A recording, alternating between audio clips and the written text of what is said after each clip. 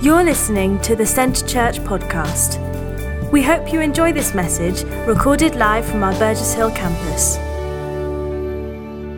Amen. So, we're looking at a view from above. And so everyone up there has got a great vantage point this morning. Tyler's brought us on a bit of a journey as we've gone through some of the topics. You can catch them online on the podcast. And so if you've never been online to our website, centrechurch.uk/media, and gone onto the podcast and had a listen, there's tons of sermons there that keep you busy for a month. So there we go.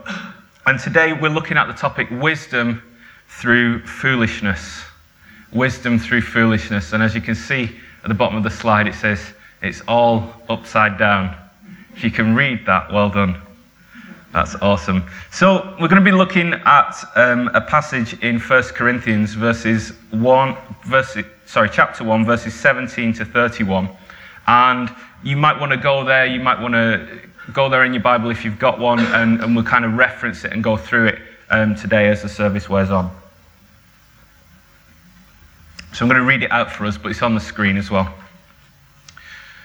So 1 Corinthians chapter 1, verses 17 to 31. And this is Paul talking. He says, "For Christ did not send me to baptize, but to preach the gospel, not with wisdom and eloquence, lest the cross of Christ be emptied of its power. For the message of the cross is foolishness to those who are perishing, but to us who are being saved, it is the power of God. For it's written, I will destroy the wisdom of the wise, the intelligence of the intelligent I will frustrate. Where is the wise person? Where is the teacher of the law? Where is the philosopher of this age? Has God not made foolish the wisdom of the world? For since in the wisdom of God, the world through its wisdom did not know him, God was pleased through the foolishness of what was preached to save those who believe. Jews demand signs, and Greeks look for wisdom, but we preach Christ crucified, a stumbling block to Jews and foolishness to Gentiles. But to those whom God has called, both Jews and Greeks, Christ, the power of God and the wisdom of God. For the foolishness of God is wiser than human wisdom, and the weakness of God is stronger than human strength. Brothers and sisters, think of what you were when you were called. Not many of you were wise by human standards. Not many were influential. Not many were of noble birth. But God chose the foolish things of the world to shame the wise. God chose the weak things of the world to shame the strong. God chose the lowly things of this world and the despised things and the things that are not to nullify the things that are, so that no one may boast before him. It's because of him that you are in Christ Jesus, who has become for us wisdom from God. That is our righteousness, holiness, and redemption. Therefore, as it is written, let the one who boasts boast in the Lord." Amen. Boasting in the Lord. Wisdom, foolishness. There's all this kind of stuff going on in this passage. There's actually tons of stuff going on in this passage, and it's fantastic. And hopefully I'll take us through a little bit of it this morning. Now, we're going to kind of journey back to the first century. How many of you were alive then? No, not say that.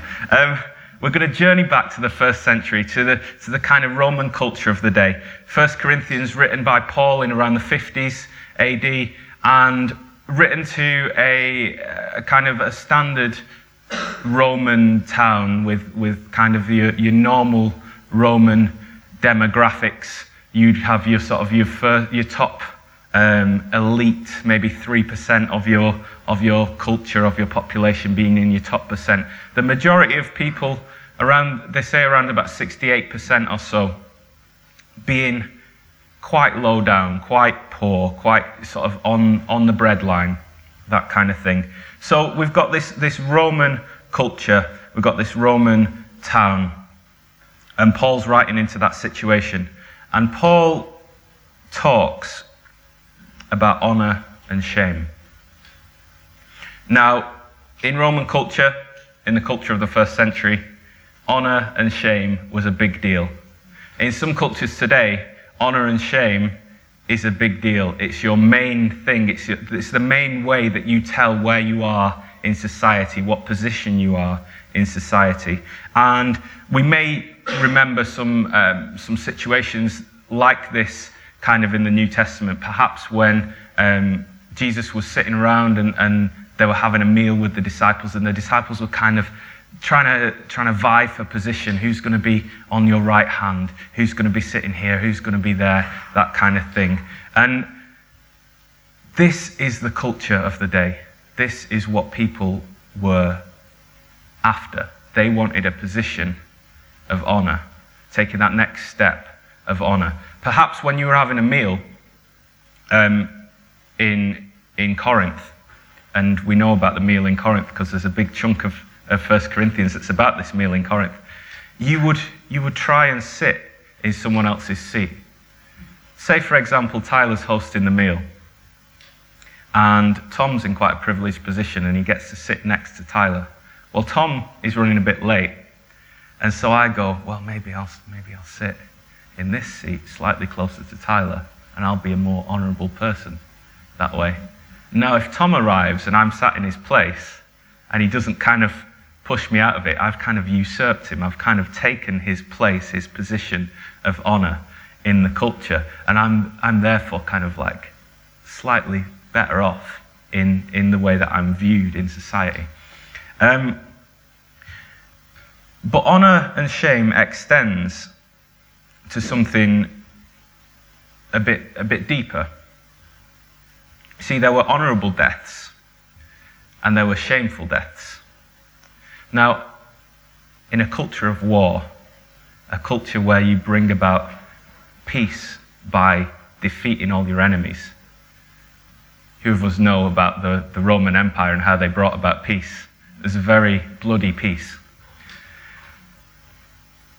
Being killed on a cross is a shameful thing. In fact, dying the death of a criminal, dying the death of a rebel against the state, is perhaps one of the most shameful things that can happen to you. In a culture where honor comes through war, comes through victory, comes through your place in society, the death of Jesus subverts that. Because, as Paul says, the message of the cross is foolishness to those who are perishing. See, the message of the cross is foolishness because if you were choosing a Messiah to follow, you wouldn't choose someone who was murdered by the state. Because that is not someone who's worthy of following. In the culture of the day, that is someone who's been shamed. That is someone who's died a horrendous death. There's no honor in a criminal's death. There's no honor in the death on the cross. There's only shame. So the message of the cross, to bring that to a culture who says, let's just be in the place of the highest honor, the ones who beat down the enemies, the ones who win their victories. Let me tell you about Jesus who was crucified on a cross. That sentence is a place of foolishness. That's a place of foolishness to start. But Paul goes on, but to us who are being saved, it is the power of God. Why is it the power of God? Because Christ defeated death. Christ defeated what the state could throw at him. What the Roman imperial rule could do, he defeated. And you get this kind of language. If you look throughout the New Testament, you see it in different places. So if you were to go to Philippians 2, for example, verses 5 to 11, there's this great kind of Christological, like almost a Christ hymn, they say. And it goes through all this stuff that happened to Jesus and says, therefore God exalted him to the highest place. God gave him the name that is above every other name. Well, let me tell you about that, because the names that were above every other name were given to the Caesar. They were given to the ruler of the day. In fact, there's an emperor called Domitian, and he used to sign off his letters, "Your Lord and your God, Domitian." So to say Jesus is Lord is a subversive act. When we think about the emperor, we think about all the honor of the emperor, and we think about the rebel who was killed. And we call the rebel Lord. What are we saying about the state? What are we saying about the way of the world? What are we saying about the wisdom of this age in the foolishness of Christ? And so there's kind of an honor and shame thing going on in this wisdom and foolishness dialogue. But I want to take us to look at a couple of words in the Greek, if that's okay. And I'm careful not to try and overstate these, because you can do that if you're not careful. So we're going to look at a couple of Greek words. If you can pop the next slide up for me, Giovanni, that would be great. Sophia and logos. I've got them in English and Greek for any who are bilingual in here today. Sophia and logos. Now, Sophia is the word wisdom in the Greek, and logos is the word word. Hope that's not too confusing. And Paul does an interesting thing with these two Greek words. And it's an interesting thing because of the context. So I'm going to hopefully you stay with me on this, but I'm going to kind of explain a little bit about wisdom, about Sophia, and how it fits in with logos and what is going on in the New Testament. We know the logos became flesh, the word became flesh and dwelt amongst us, we read in John's gospel. But what connection does that have with wisdom? Because Paul says in this passage that Christ is the power of God and the wisdom of God. And in verse 30 he says, Christ Jesus, who has become for us wisdom, become for us Sophia. So what's the connection between the logos, Christ, and Sophia, the wisdom? Well, in first century thought, this wouldn't have been lost. This wouldn't have been lost at all, because wisdom was the creative, personified, pre-incarnate force of God in the universe. If we look at Proverbs, first of all, chapter 1, verses 20 to 21. It says, "Out in the open, wisdom calls aloud. She raises her voice in the public square. On top of the wall, she cries out. At the gate of the city, she makes her speech." Can you see the personified nature of wisdom there in the Old Testament? Personified as this feminine word, she.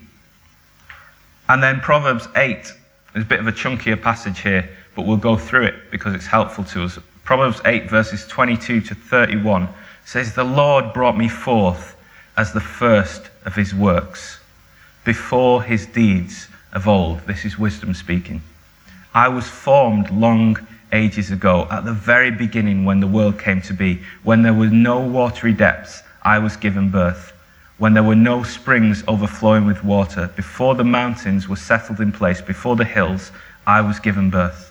Before he made the world or its fields or any of the dust of the earth, I was there when he set the heavens in place, when he marked out the horizon on the face of the deep, when he established the clouds above and fixed securely the fountains of the deep, when he gave the sea its boundaries, so the waters would not overstep his command.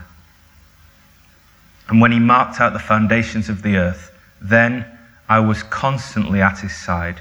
I was filled with delight day after day, rejoicing always in his presence, rejoicing in his whole world and delighting in mankind." There's something interesting there when we think in light of Christ, when we think in light of the New Testament. But it doesn't stop there. You see, Jewish people like to write, they like to think. And in the first century, there was kind of a lot of Jewish writings that had drawn together this idea of Sophia and this idea of the Logos. And the two had become very connected in writings of Philo, for example, and in Greek culture, in Stoic writings, these two words had become connected. Sophia was the female counterpart to the Logos that were joined together in thought. In a sense, the Logos becomes the Sophia of God. The Logos, the Word, became flesh.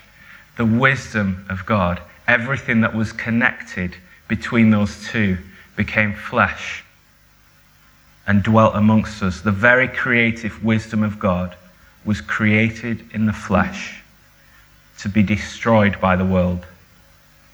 And through that destruction, humanity could be recreated, could be restored. There's something profound in the foolishness of the cross when compared with the wisdom of this world, when compared with the wisdom of this day and age. But not only was Jesus wisdom, we look at his life,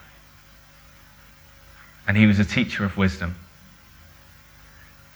But he wasn't a teacher of wisdom in the way that we expect wisdom to be taught. Every now and then there are people that come along and they teach and they say things and they do things that go against the status quo, that go against the way that we expect things to do. They subvert what is convention.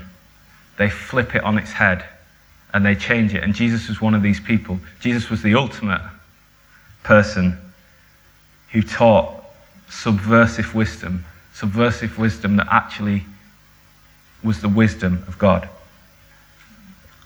See, when the world says, be ambitious, want more, you deserve this, you deserve that, you need to go and get it, you need to be a go-getter, it doesn't matter who you step on, just take that next step, you can have it. Jesus says, whoever loves his life will lose it. When the world says, look after number one, you've just got to put yourself first. In this world, things come at us, and you've got to look after number one, and whoever else is out there, yeah, maybe you can help them, but you've got to sort yourself out first. Put yourself first. Be looking after number one. Jesus said, the first shall be last. Notice in the context where he said, the first shall be last, we take us back to that meal that I mentioned earlier, where people were vying for this position of honor. In a culture that was saying, I want to get slightly further ahead, I want to be more, I want to be more respected, I want to be seen as a higher person in society. Jesus said, hold on a minute, the first shall be last. When Jesus wanted to show people what the kingdom of God looked like, he gave them a meal and he washed their feet. When the world says, you'll get what you deserve, I know what that person's done to me, but don't worry, they'll get what they deserve. Maybe we even spiritualize it. I'm not evangelizing to that person because they'll get what they deserve in the end. I don't know. Jesus said, love your enemies. Pray for those who persecute you. How many of us can say, and I'm not going to ask for hands, that we love our enemies, that we pray for those who persecute us? How many of us read the news, watch the stories, go on social media and see what's happening around the world and go, man, I love those people who are doing that and I need to pray for them? How many of us is that our response? How many of us does that break our heart? Because to the world that seems foolish. To the world that seems like that's not the way to deal with that problem. That's not the way to deal with that situation. But the wisdom of God tells us to love your enemies, to pray for those who persecute you. See, Jesus inaugurated a new system. He brought about a new system, a kingdom system. And I want to ask, do we live as people of a kingdom system? Do we live as people who recognize the kingdom of God as that is our place, that is where we fit. We don't fit in society because the way that society is this way, and the kingdom is a different way. Do we try and fit God into the world in which we live? Do we try and be in cultural compatibility mode when we need subversion? When we need the wisdom of God, do we say, well, you've got a God-shaped hole inside of you? And do we come at it from that point of view that you've just got this little bit of your life that needs God? And if you just put your hand up at the right time, if you just say the right prayer, if you just come to the front at the right time, perhaps if you just get baptized, that's enough. Because actually, we ought to be a God-shaped whole with a W. The whole of us ought to be God-shaped. Some theologians like to call this being cruciformed, being shaped into the image of the cross, being shaped into everything that God has done for us in Christ. That is the place that we ought to be. Not coming at it from saying, God, you can have the center of my life. God, you can be in the driving seat of my life. It's not my life. It's not my life. Paul says, I've been crucified with Christ. How many people came back from crucifixion? Not a trick question. Give me an answer. One. So the sentence, I've been crucified with Christ, and I no longer live, but Christ lives in me. What does that say? Does that say, I'm still myself, I'm going to take back control, I'm going to wrestle back control, I'm going to put God in the driving seat? It's not my life anymore. I've put that to one side. I've been crucified with Christ. I've been baptized into Christ. Paul says this in verse 30. It's because of him, because of God, that you are in Christ Jesus, who has become for us wisdom from God. We are in Christ Jesus. That's a profoundly different person that now lives within a profoundly different system. The kingdom of God is a different system to the way that the world works. And the two might be kind of happening side by side at the moment. We may live in this in-between time where we kind of see there's stuff going on in the world, there's things that are happening in the world, but actually the kingdom of God is outside of that. The kingdom of God is separate from that. See, I think for too long, conventional wisdom in the church has been that we kind of live like the world. We kind of do the things that the world does. We've got to stay relevant to people. We've got to show people how God's going to fit in their lives. So we kind of do the same things. We kind of be the same kind of people. But we come to church because we get forgiveness, because we've got grace. So we come to church and we have this church community stuff going on. For too long, I think we've cared about getting on in this system, taking that next step, doing the thing, having these ambitions, having these ideas of looking after number one. We've kind of gone away from what Jesus has said regarding wisdom, regarding life. When Jesus said, look at the lilies in the field, he talks about how God clothes them, how God cares for them. How much more is he going to care for you? Yet we think, actually, you know what? I need to have I need to sort myself out. I need to get myself, whatever it may be, on the housing ladder, or I need to get myself this better car because I'm going to be doing long distances or whatever. I need to be saving up. Oh, I can't actually give my tithe this month. I can't actually give to missions. I can't actually do this. Or maybe I can't take this time off to go and do that thing that I feel God's calling me to do. Maybe I can't go over and speak to this person on the street that God's prompting me to speak to that person because, they might think I'm a bit funny, they might think I'm a bit weird, and I don't want people to think about me like that because I'm quite well respected in society, and so they might think I'm a bit weird. And they might know someone who works for my business, and I don't want them to find out because, so it's probably best if I just forget about it. For too long we've been like that. For too long we've tried to be culturally relevant.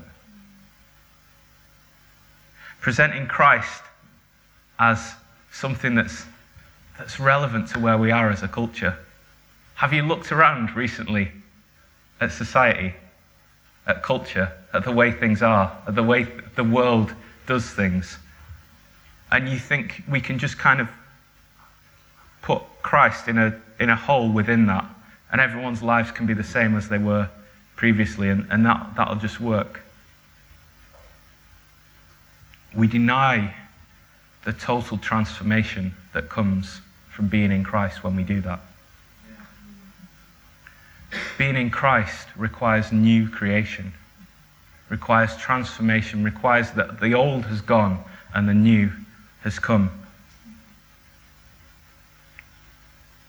I don't know if you'd be able to come back up, help.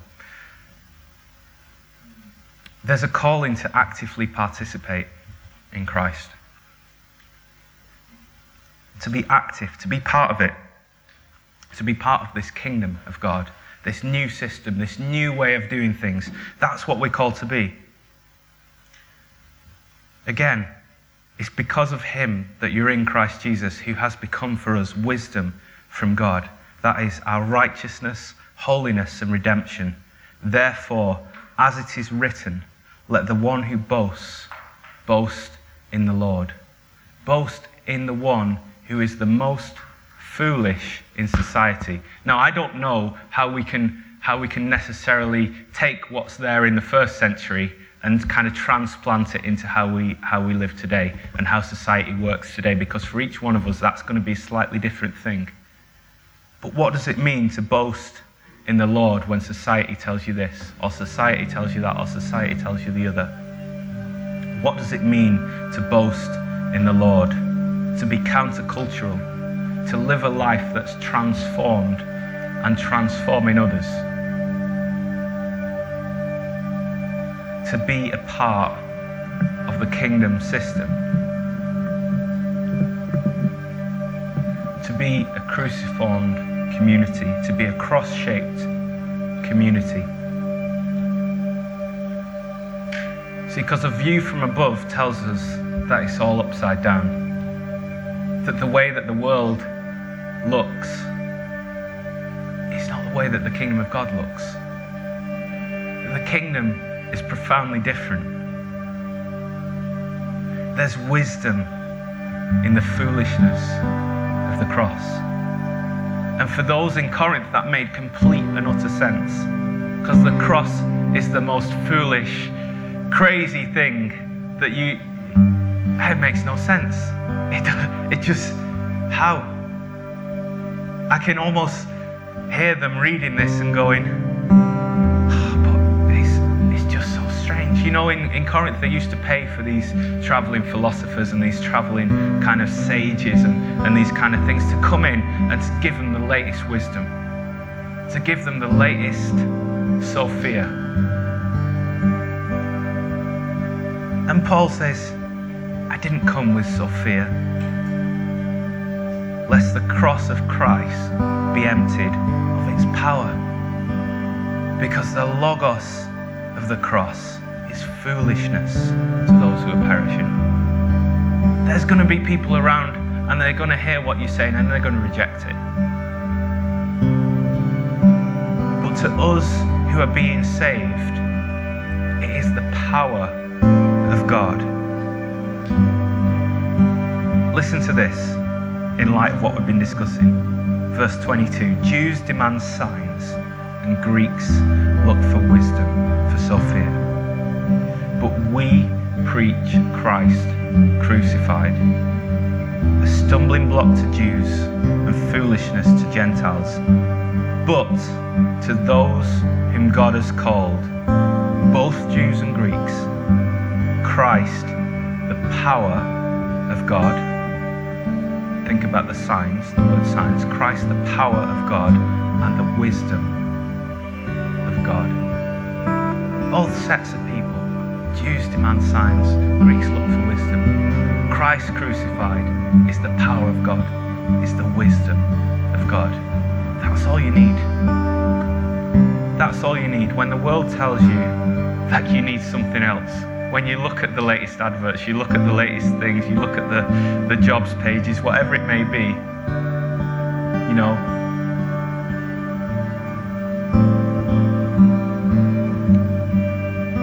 Christ crucified is what we need.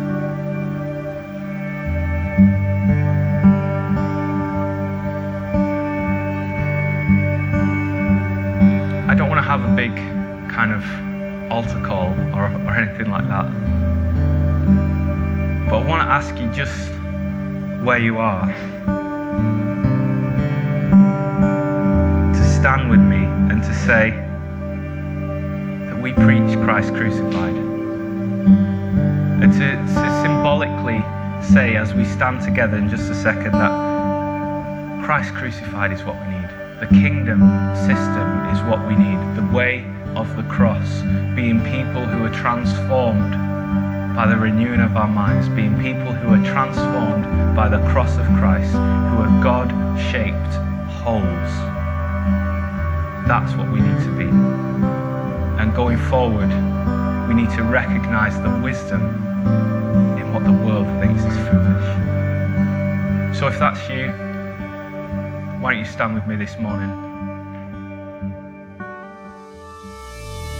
Thank you for listening to this week's podcast at Centre Church. One church passionately loving God and people in Burgess Hill and Brighton. To get the latest news or for any other information, check out our website at www.centrechurch.uk.